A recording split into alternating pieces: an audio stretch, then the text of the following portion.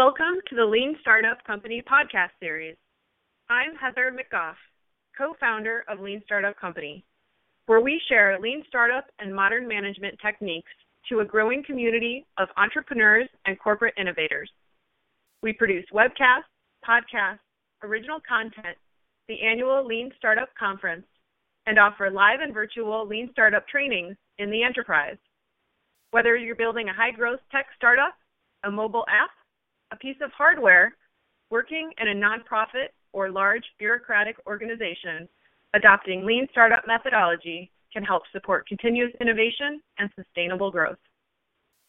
Today's guest is Oseas Ramirez. Last year, I was introduced to him by Eric Ries, author of The Lean Startup. When Oseas and I sat down for lunch during the conference last year, I got the lowdown on his work at Cisco. Cisco is a multinational tech company and worldwide leader in IT that designs, manufactures, and sells networking equipment. They have over 70,000 employees and over 70,000 contractors in dozens of countries. So you can imagine how excited I was to be talking to an entrepreneur within this large company about an initiative he's spearheading called the Leadership Pipeline. Hi, Oseas. Welcome to the show. Hi, Heather. Thank you for the invitation. It's great to be here with you. So before we get to the Leadership Pipeline, I recently read an article titled, Retiring Cisco CEO Delivers Dire Prediction. 40% of companies will be dead in 10 years. In reading it, I learned that Cisco has already begun to work on one of the biggest challenges corporate innovators face, that is the creation of a culture of experimentation. Can you tell me about Cisco's experience down this road? Well, absolutely. Well, obviously, Cisco has always been a very innovative company to the point that if you see its track record from the very beginning where they started with the first routing equipment and essentially they were a prime player, a very important player in building what today is the internet, and then other waves that came on going after this, for example, the introduction of audio and video on the network and to things that we're doing today, playing in a lot of different spaces, not only the networking piece itself, but also, the data centers, the security space, collaboration technologies, etc. Cisco has always needed to innovate its way to remain relevant and keep on growing. Now, Cisco's innovation model has always been a combination of building, buying, and partnering to make things happen. Now, with that said, success is always a blessing and a curse in that it's what you want, it's what allows you to get bigger, but then as you get bigger, some of the things that you were able to do easily when you're smaller and more nimble start getting a little bit more difficult. And one of those things, for example, is maintaining a culture of innovation throughout the company, because then you start having the necessary separations. You can have different businesses or you can have different functions, and those separations are needed to be operationally efficient. But at the same time, then they start capturing innovation efforts in different pockets or different parts of the company. Sometimes the pressures to make the quarterly numbers make us be a little bit more short-sighted instead of having a long-term vision of where to go, and maintaining that balance between quarter-over-quarter growth while not sacrificing long-term innovation as a result of it. It's not an easy thing to balance. Now, our executives are doing a great job at it. And one of the things that we can see are taking place is that we have different groups that are taking a variety of different innovation efforts in different parts of the company. So one of the beautiful things about Cisco is there is enough freedom for people to present ideas, and if you're persistent and if you're, competent enough, you can make a lot of things happen based on your initiative.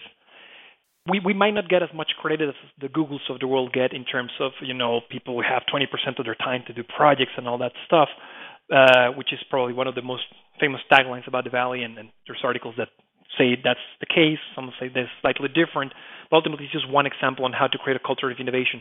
The thing at Cisco is if you want to take it on, you will most of the time get support from your manager to pursue it, and then if you get enough people on, you can make things happen. So with this said, we have hackathons going on in different parts of the company. We have innovation challenges in which people are, requesting to submit ideas and then they might get built.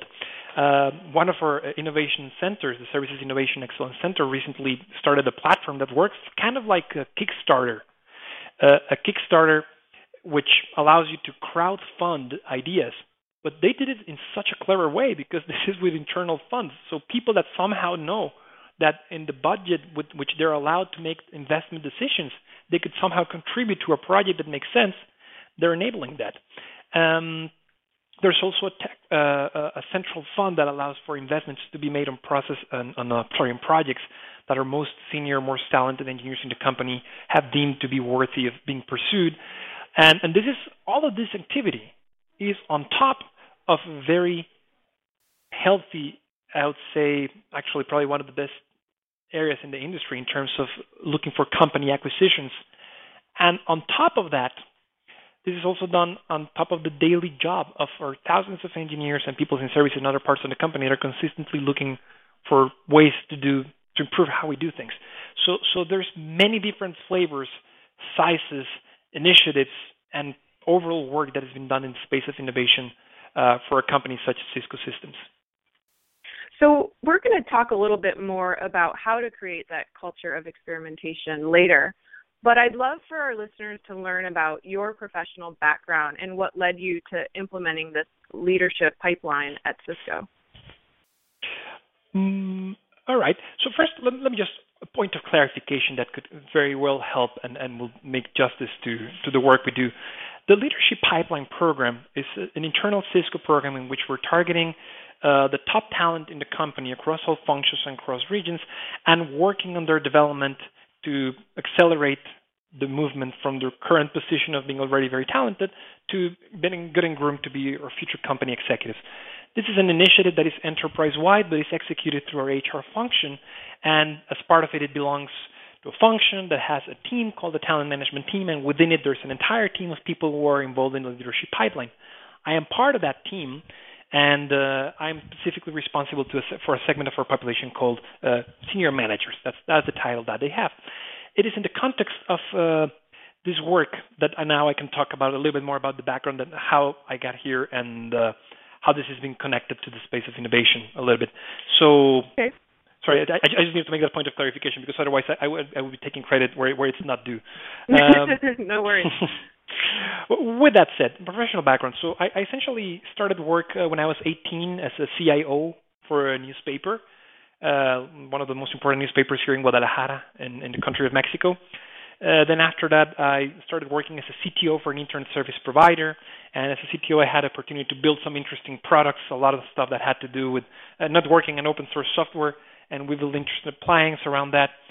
But then I decided that technology was not for me at the time being. So I finally got into college because I had skipped it because I was working. And I got my title as a family counselor.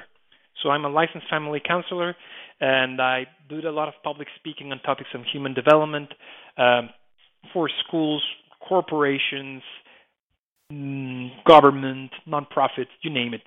And that also led me to teaching. I used to teach social psychology and a couple more things. And it was while I was teaching that I realized that I could use technology to improve the quality of the learning of my students. I started experimenting with technology with something simple as forums. Then I went back and built my Linux box and started connecting people with an online learning management system, leading assignments, and I saw that it was giving great results. So I decided to start my first company which would try to improve the quality of education in the country with the use of technology. This company had an interesting run. It still exists to this day. As a matter of fact, the company is right now, the people that are running it, because obviously I'm no longer working at it, I'm just retain my ownership share, and then there's a team that is running the operations on it on a day-to-day basis. I just happen to sit at the board, and that's it. But they're right now a business accelerator called Mass Challenge in Boston, and they have a very interesting product which is trying to eliminate textbooks, which are slightly primitive to my liking, from classrooms from junior high schools and things of the like. So that was the first company. Then I started another company, which is a digital agency, also still working to this day, but also not involved in it. But just same thing, ownership stake, and they're working on it with people that are more able than I am. And now they're having interesting accounts and doing good process in all the stuff that has to do with social media, online advertising, things of that nature. There's a third one that I started that has to do with all of the renewable energies. That one's probably the youngest one, and also there's a team running it, and it seems it'll be doing okay. So essentially, I had this entrepreneurial background that came from a combination of technology and humanities, and that has been a good fit for me as a team member of this leadership pipeline effort in which we're trying to develop our top talent, because both perspectives, the human side and the technology side, certainly provide a valuable point of view, I would say, when it comes to figuring out what's the best way to develop our talent.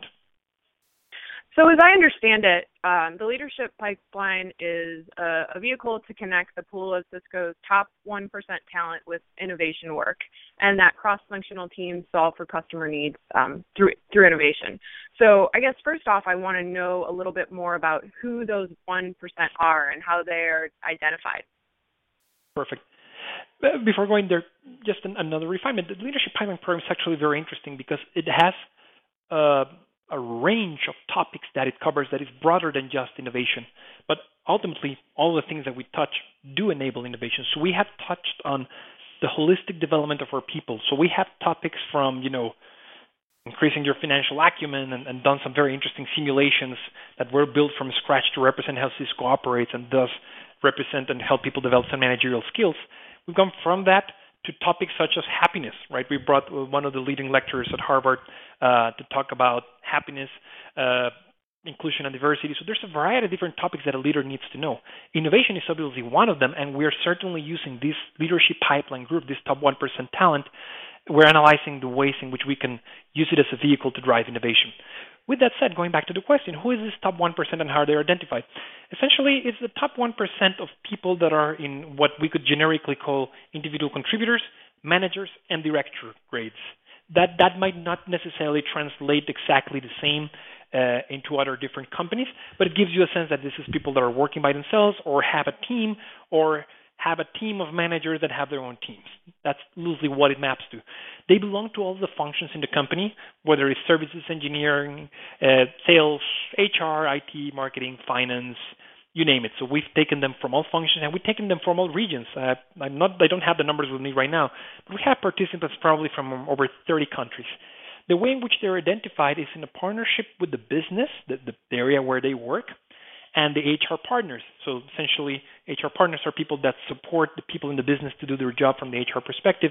And then they had a series of nomination guidelines, and through those, they made those choices of who the participants should be based on what we were looking for.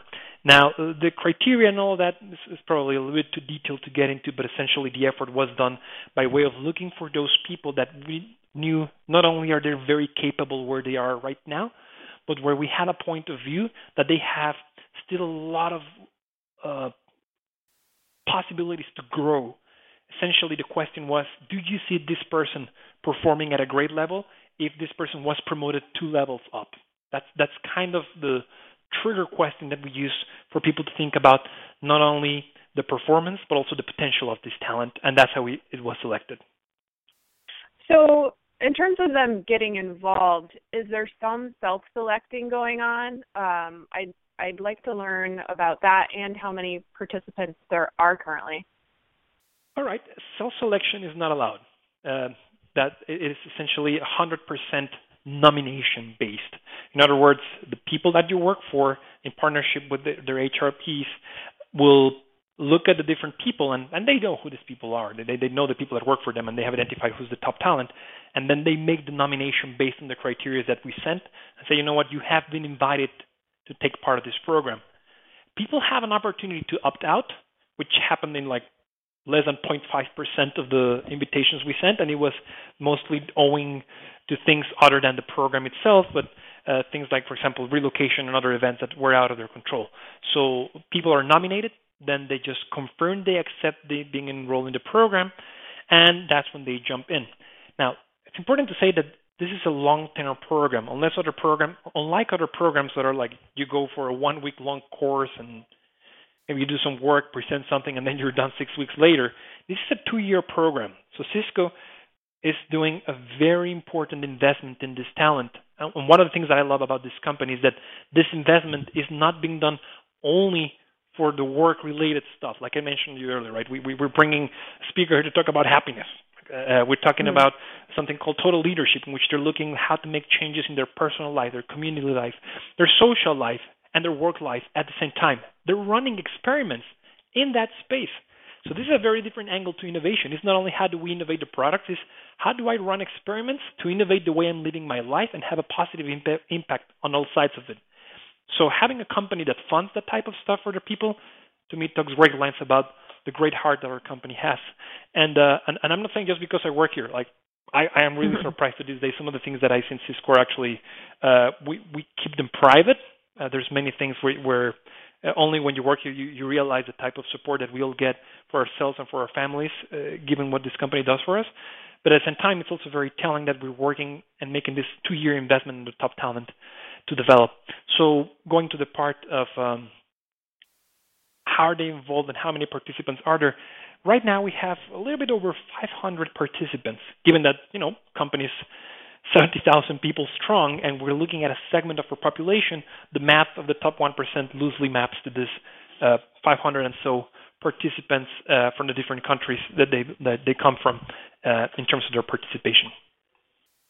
So you said it's a 2-year program. When did you get started? How far in are you?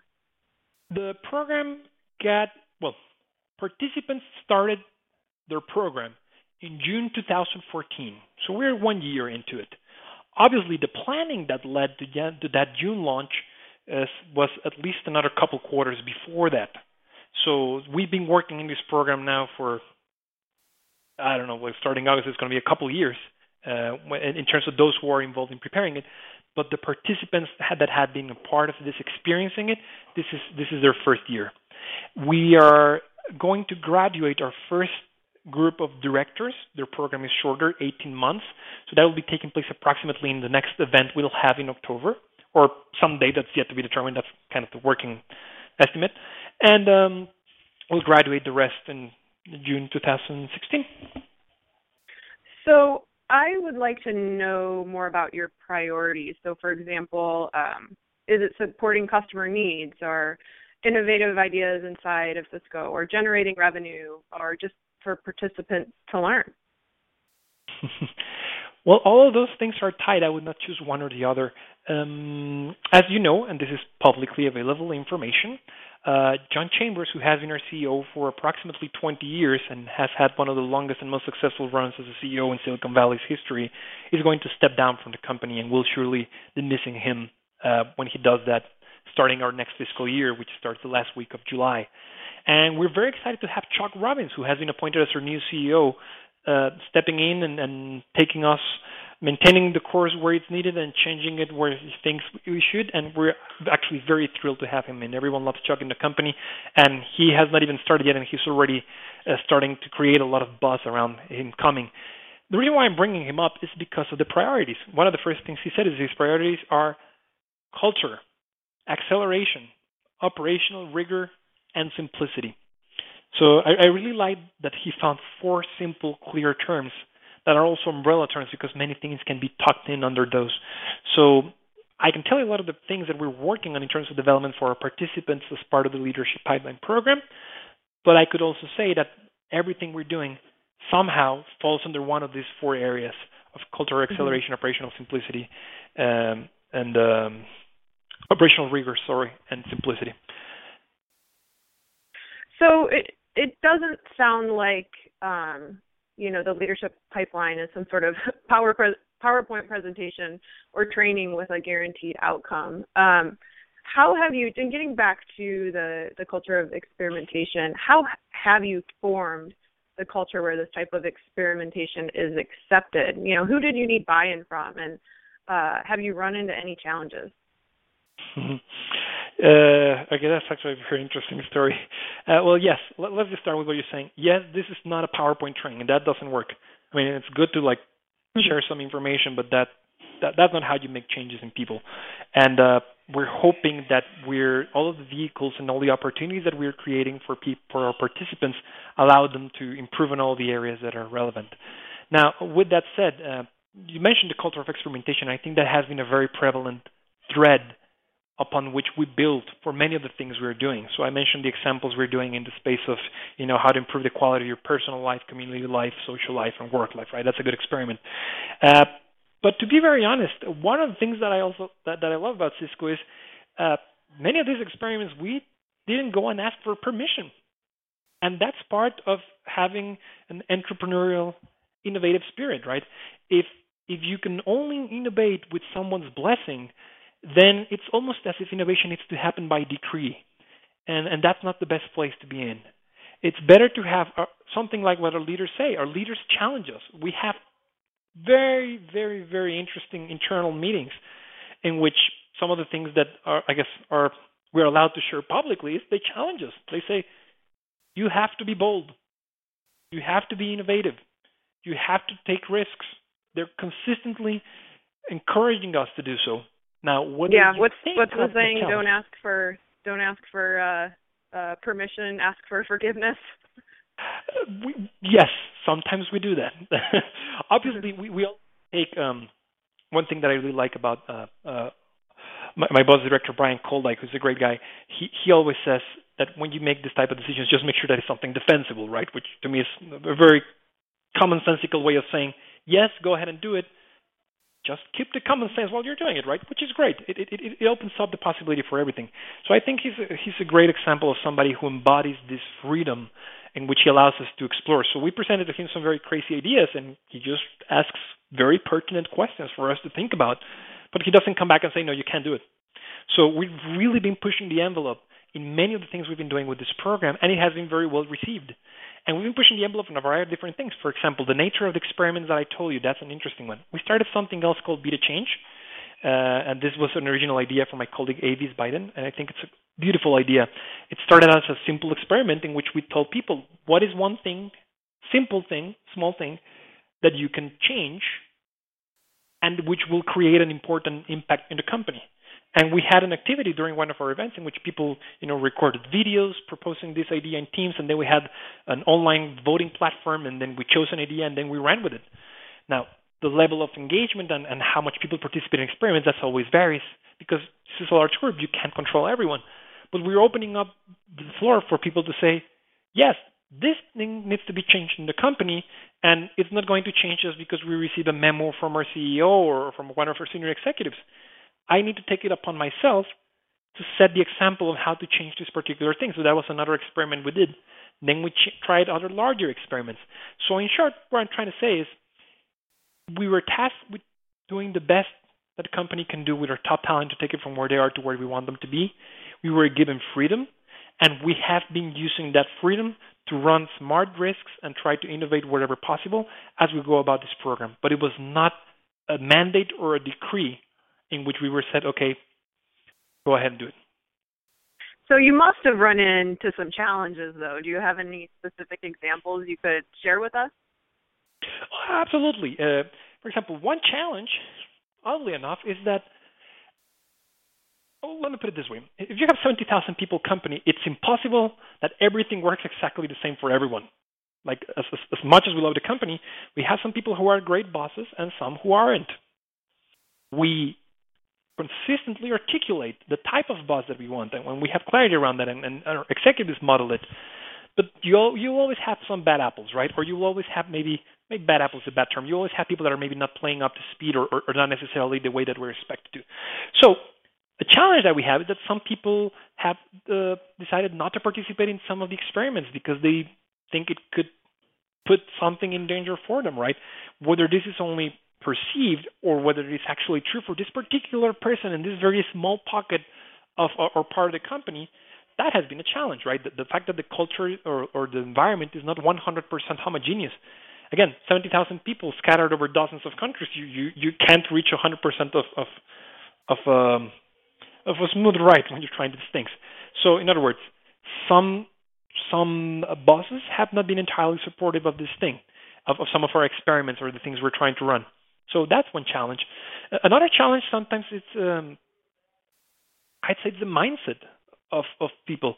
One of the challenges in corporations as well, for example, for a more robust corporation like ours that has been around for some decades, is that once you've been in your position for a certain time doing things a certain way, even if innovation is encouraged and driven throughout different parts of the company, at some point it's not that easy to say, you know what, I'm going to change this that I'm already used to. I'm going to start doing it a different way. So sometimes it could be that the mindset has been established. I'll give you an example, right? We're right now with Startup Cisco, we're saying, and we'll talk about Startup Cisco later, but this effort that has to do with innovation, we're essentially telling participants, we're not asking anyone for permission. We're running with this. And once we show that it's worth it, we could get executive sponsorship. That is completely backwards from how most things run, in which people first look for a sponsor or get a mandate, and they go and run with it, right? So a challenge is this cultural notion that you do need that sponsor to begin with to do anything. Obviously, it doesn't mean we're doing something rogue or something out of place. It just means that you will not always get the executive to think about all the great ideas that need to happen in the company. Everyone needs to play at the different parts, and to me, that's one of the other challenges. Yeah. You mentioned Startup Cisco. What is the Startup Cisco engagement you're working on to connect the Leadership Pipeline Program and Lean Startup? That's actually a very interesting question. I think it's a program with a fascinating potential. It's in a very early stage, and we can talk about that a little bit more. But let me just give you the top level idea of what this is, right? So here it goes. On one hand, you have a company that lives and dies by innovation. Like we breed it, we live it, we want more of it, and we're consistently being very hard on ourselves on how we can do it better. So that's part of who we are, and we need to do it better. There's always room for improvement, and we're certainly pursuing it. So you have that on one hand. On the other hand, we finally were able to locate our top talent from all functions and regions, and they're part of a program. So we already have the people, we have funding associated with the program, we have the need for innovation, and then we have, if I may, in this spirit of experimentation, we have what I'd say is a hypothesis that we're trying to validate. The hypothesis is that if we align the top talent in the company to support ongoing innovation efforts, and the way in which they support these efforts is by way of adapting the basic tenets of the Lean Startup methodology in the corporate environment, we can help accelerate the pace of our innovation and increase the success rate of our innovation initiatives. That's the overarching hypothesis of Startup Cisco. So the main piece is we want to innovate, we have the top talent in the company, and if we are able to do a good job at applying these Lean Startup principles to some of the innovation efforts that are already going in different parts of the company, we should be able to bring a lot of value. So our work will be to iterate our way as we try to validate this hypothesis by making it real. So what stage are you on, and what are the next steps? Well, if this is a little bit complicated, but I'm going to try to stick to it. We've been trying to use Lean Startup language and terms, not only to think about how we're going to accelerate innovation efforts, whatever it's possible to contribute, but also we've been trying to apply it to the project of Startup Cisco itself. And during one of our sessions, I was joking that this is a little bit like the Inception movie, in which you're having a dream about a dream, and something gets a little bit confusing. So we're applying Lean Startup to the projects, and we're applying Lean Startup to how we think about how we're going to be applying it to projects. Which means, going back to your question, what stage are we on? I'd say we're in the MVP stage. Our first MVP stage. MVP is not a stage itself. It's our very first MVP, which means that we have started trying to answer, a question, and we're trying to validate it. And the way in which we're trying to answer is to an MVP to help measure whether we get there, et cetera, without getting too much into that phase. Now, that's probably our explanation with Lean Startup terms. What does it mean in actual terms? We have gathered a team of 5 of our participants, and we are now recruiting another 10, so that we form a core team of no more than 15 people of Leadership Pipeline participants who are going to be doing what we are calling building the ship. In other words, generating the conditions for other of the participants to start taking on innovation projects. What are these conditions? Conditions such as, what projects are we going to select? What's the criteria with which we're going to select them? Which are the different innovation efforts going on in the company with which we should partner? Because this is not about reinventing the wheel. So there's something being done in the space of engineering, something in the space of services. We want to partner with them and see, by the way, if our initial hypothesis is true. Can we add additional value to what they're already doing or not? It could be that our hypothesis is refuted and this was not a good idea all along. We'll just try to learn that very quickly. So essentially, we have these 15 people that are working on solving all of those questions so that approximately, we're thinking maybe August, September-ish, we can start launching our first group of leadership pipeline participants who will be supporting innovation efforts. How that looks, that still needs to be refined, but at very high level, what we're thinking is we're going to form cross-functional teams, like one guy from sales, another from services, another from engineering, and so on. And these cross-functional teams of top talent company will now have a thorough understanding of lean startup methodologies and other things that help accelerate innovation. And they will work as coaches or mentors to a certain extent different innovation efforts. Now, it could be that one innovation effort is an innovation challenge taking place somewhere in the company, and then somebody submitted an idea, and this could be a person that is very gifted in the technical space, but is not so strong in the market validation piece, right? So we will hope to support this person to go from the idea, instead of going and building the entire thing, actually iterating their way through validate and then see if it makes sense. So taking them from point A all the way into internal pitching to get funding for the project, we plan on providing them support with this group of top talent who will be supporting them in the capacity of coaches. So I know I iterated a little bit on it, but is that clear? Yeah, that makes sense. I'm kind of curious where you sought out the lean expertise. So over here at Lean Startup Company, we have an enterprise training program, and this month we're sending a couple trainers to Finland, to essentially the Verizon of Finland, and maybe supporting a company who's essentially the Netflix of New Zealand. Where did you look to find these lean startup experts, or did they exist within the company already? Well, the first step that I took is I tried to locate Eric Ries. So given that I know how busy he is, I'm not going to say how I did it, but I was able to get a hold of him, and he was. I'm sure he would not appreciate getting more and more and more. He's a little bit busy. Yeah. Yes, but he's a great guy, and he wanted to get on the call, and we had a couple of conversations around how we could make this work. And as part of the conversation, he said, "Why don't you come to the conference?" So he invited me, and that's when I had the opportunity to meet you. So the very first step was, let's go to the Lean Startup Conference and see and just get a better sense of what's going on in this space. I was particularly interested in corporate innovators. During that conference, and this was completely random, a completely random good thing that happened was I was talking to one of the mentors in one of the sessions, and I said, "Here's what I'm trying to do at Cisco." He just looks at me and he said, "You need to talk to this guy." And right there next to him was Steve Ligori. Right? Yeah. So that's where I met Steve, who used to be like the former head of global innovation for GE. I'm not sure what exact title is, but that was his responsibility. And this is like the GE, not like GE, one of the businesses. And I struck a conversation with him, and turns out that it was a very good fit, because not only did he have success at bringing Lean Startup and other innovation acceleration processes that were quite unlike anything GE had been doing before, he was able to introduce those successfully through a series of experiments in GE, to the point that when I met him, there were dozens of GE innovation coaches that somehow had spawned from his initial efforts. And I talked to some of them, and they said, yes, Steve is the man that made this happen along with the other executives.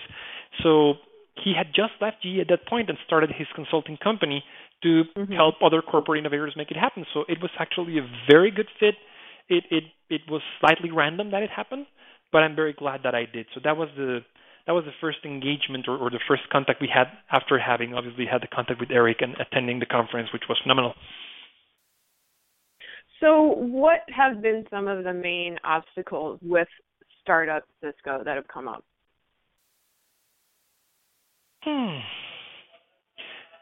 Well, as I'm thinking through this, I'm not sure if this one I would label exactly an obstacle, but certainly a challenge that we need to take into consideration.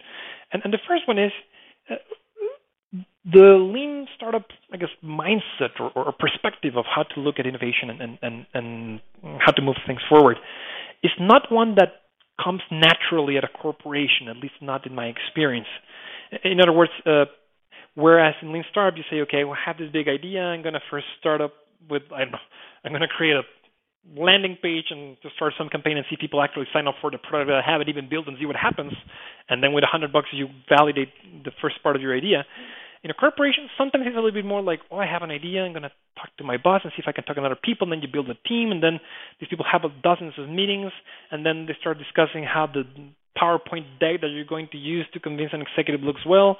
And then at some point, you end up building things that their scope creeps in endlessly, and you pour millions of dollars into it, and then it takes you nowhere. So the fact that Lean Startup is so different to some of the ways in which things are more consistently done at corporation presents itself as a challenge, because it's not something that people are familiar with in general. So that some people haven't even heard the term or not really sure what it means. They just know that somehow loosely maps to innovation. And because it has the word startup in it, immediately the interpretation is like, well, it has nothing to do with corporations, so why are we even talking about it? So first challenge, I would say, is one of mindset and understanding. The second one would be that given that this is, to a certain extent, a grassroots effort, I mean, it is part of an enterprise-wide program, but again, it's not something that's happening out of a mandate at this point. We're just responding to our leaders' challenge, different challenges in which they're asking us to innovate. But because we're in that stage, it's not like people can carve out time in their very busy days of work and just do whatever they want. So people that are helping us build this, people that are building this, are doing it on top of their daily job. We hope that as soon as we validate some initial hypotheses and show that we're getting some traction and there's actually validity to what we're trying to do, then it's easier to build a business case for managers, directors, and people up in the hierarchy to say, you know what, we should officially carve out some time for you to start pursuing this. So that would be probably the second challenge that comes to mind. So one of our community members who leads innovation and coaching at the 8th largest company in the world said that, they come to the Lean Startup Conference because they find value in spending time with people who live and breathe the startup way, the startups, because half our audience is startups and the other half of our global community is, established companies and enterprise. So he said, they want to engage with people that are hacking industries and folks with that type of mindset. He says that they still really need to get into that way of thinking, and they want to hear about somebody who, doesn't give a crap, got VC money and what they did with it. So I'd like to learn about how your experience as a startup person before Cisco sort of helped you with what you're doing now inside Cisco. That's a good question. So one thing that I would need to start with saying is that the entrepreneurial ecosystem in Mexico is certainly fairly different from the one in the United States. For example, it was not until maybe 3 to 5 years ago, let's just say, you would not hear a lot about, you have a hacker garage here, a startup weekend there, a hackathon there, the VC funding available. Heck, for some points, even the legal structure for people to invest in startups was not as suitable. So even though there's been a lot of engineering talent, just to give you an example, here in the city of Guadalajara, Oracle is opening up an innovation center with 800 engineers. So it's not like they're doing manufacturing. They're actually doing innovation for one of the largest corporations in the world. And Guadalajara is also known to be the closest thing to the Silicon Valley, but in Mexico. And there's a bunch of things that I could tell you about it.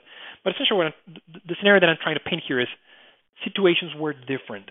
The way in which people think about entrepreneurship here is not necessarily, I'm going to build something that gives me enough traction to get my angel to take me to my first round of funding, and then I'll keep on going the ladder, and then I'll exit. Mm-hmm. Even the idea of exiting, I would dare say, is one that has not been very prevalent, and it's just picking up. The perspective of people who are entrepreneurial in Mexico is, I'm going to build a company for me to keep, and I'm going to live off of it, and I'm going to grow, and I'm going to pass it on to my kids. So the idea of exiting the company for some people is weird. So with this context, what I can say is that my experience as an entrepreneur was I needed to bootstrap. My first company, I could not start it in the garage because it was an open garage and they would have stolen my things. So I had to start it in my bedroom. and it started by me picking up some old computer pieces and building a little Frankenstein of a Linux box and experimenting with it. And like many other entrepreneurs, I got my credit card and bought some hosting and started using the computer and the hosting together. Started trying to get customers. I invested whatever I could, like my first $1,000 in everything that I could. Like, okay, I need a logo, I need this and this and this. I'm going to start selling. And 6 months of trying, I got my first client, and then that started getting a little bit of traction. So obviously it was lower because there was no money injected in it. As a matter of fact, even when I passed on the company for a team of managers to execute, and I moved on, got my MBA in the States and other things, even to this day, the company which is operating and is growing has not received any outside funding. So it's still privately owned, bootstrap, no external investment. So with that said, what I'm saying is my experience as an entrepreneur is unlike the experience of some other entrepreneurs that are looking and have more availability to get the funding. It's been one of slower growth and a lot of scarcity of resources that also makes you, I guess, forces you to be resourceful in certain scenarios. I'm not saying that startups that get funding is any different because they're just building something that's entirely bigger and they experience a scarcity of resources in different ways. But my experience has been one story of just trying to overcome that scarcity and making the most we can with limited resources and then trying to build something bigger out of it. Now, the way that translates into Startup Cisco and the Leadership Pipeline program is it gives a different perspective, right? If I was, let's say, somebody who had a long tenure working in a training organization and I received some funding, maybe my initial perspective or point of view on what to do with that funding would be something more like building a training program like the ones that I've been a part of or the ones that I've created before in the past. Whereas when I received the funding, my perspective was, okay, I have a mission, which is move the people from where they are to where they should be. And we have money to make it happen. What are the best investments we can make with this money to take them from here to there? And just changing the word from like I'm going to be paying this vendor to provide this training versus where I'm going to invest it certainly changes the mindset and allows us to be a little bit more creative in terms of the uses we're making with the money. So to give you an example, we have not used all the money for training. We built a tool called the Talent Marketplace, which is think of like an internal LinkedIn, but for internal opportunities for top talent. So that's not something you would usually see in a training organization. We're building a tool. And we're doing experiments on different parts of the company. And now we're having an enterprise-wide innovation effort, which, again, it's in a very early stage. We're just done with our first MVP.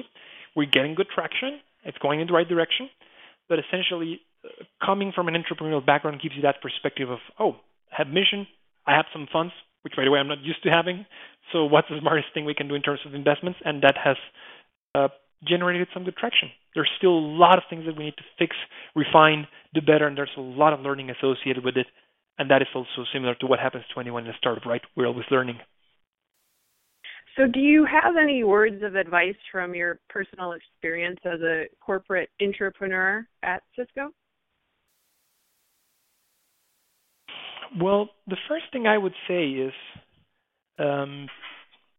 this is the type of thing that only people who are very passionate about are going to try or should try, because it's going to be, I don't want to say more frustrating or less frustrating than running a startup versus doing something entrepreneurial in a company. I would say that the nature of the challenges and the frustration is different, but it'll still be there. And you're still risking something, whereas in a startup, you're risking sometimes everything, right? You're putting your own money, you're getting in debt. Here, you might be running the risk of being, fired of your job if you do something that was completely out of place. So in some cases, I guess in some scenarios, you can see that it's a lot more complicated in a startup and a lot riskier. In some other cases, I could say it's more complicated to do something inside of a corporation because the nature of the challenges are ones that you have a lot less control over, right? Like, there was an organizational change. You can't do anything about it, right? Suddenly you're part of a different group, priorities change, and you have a different job, and you don't have control over it. So it's a different type of challenge. So in terms of words of advice, I would say first thing, you have to be very passionate about this thing. The second one is the same one as in a startup. You have to be comfortable with ambiguity and uncertainty, because what you're trying to do is difficult as it is, and you're trying to do it in an environment which not always necessarily makes it easier for you. Um, Another thing is you need to know who to partner with. A corporation is a place in which we by ourselves will not create value. So at some points in the interview, I hope I've done a good job at establishing that all of this we're doing is part of a team. I thank you so much for inviting me, right? But probably another way to do this could have been to bring everyone who's involved in this effort to talk about it, because it's dozens of people that are contributing in different ways, because it's the only way in which this can work.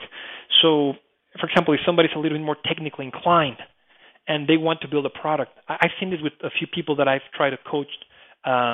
Through the process of innovation. Sometimes when you're more technically inclined, and I used to be like that when I was earlier on in my career as a CTO, my favorite thing to do would be to lock myself up and start working on my product and experimenting with it and testing and doing all the techie stuff, right? Whenever I had to talk to other folks to, get support advice, try to sell it, that was not my favorite thing to do back then.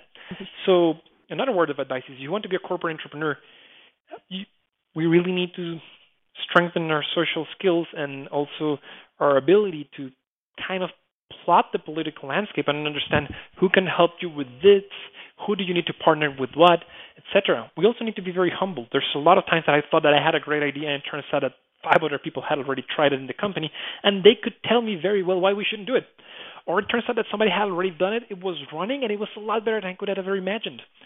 So it's dealing with uncertainty and ambiguity, knowing how to play in a team, and also trying to be humble, because usually when we are in corporations, there's thousands of people that are smarter than us. And that's a good thing because we can learn from them. That doesn't mean that we shouldn't try to bring the best value we can. We should always do it with that grain of salt, knowing that we don't know everything. We probably don't know enough to make anything work. So let's partner with the people who do so that we all together can get there. Good advice. So, Oseas, last question. What is your plan for the next, 6 months to a year? What is something you're really excited about? I'm really excited about the launch of the talent marketplace work we've been doing. I hope that it will enable those who want to get a new opportunity in terms of supporting some project in some way or some other thing, getting a mentor, whatever, and partnering with those who want to have that project or those who want to mentor, for example. I'm very excited to see what type of opportunities we create there. I'm also very excited about an event in which we're going to bring all of the leadership pipeline participants together. Date and locations yet to be determined, but we're already working on the design, and it looks like a phenomenal idea to put this talented group of people together to the service of tackling some of the most important company challenges.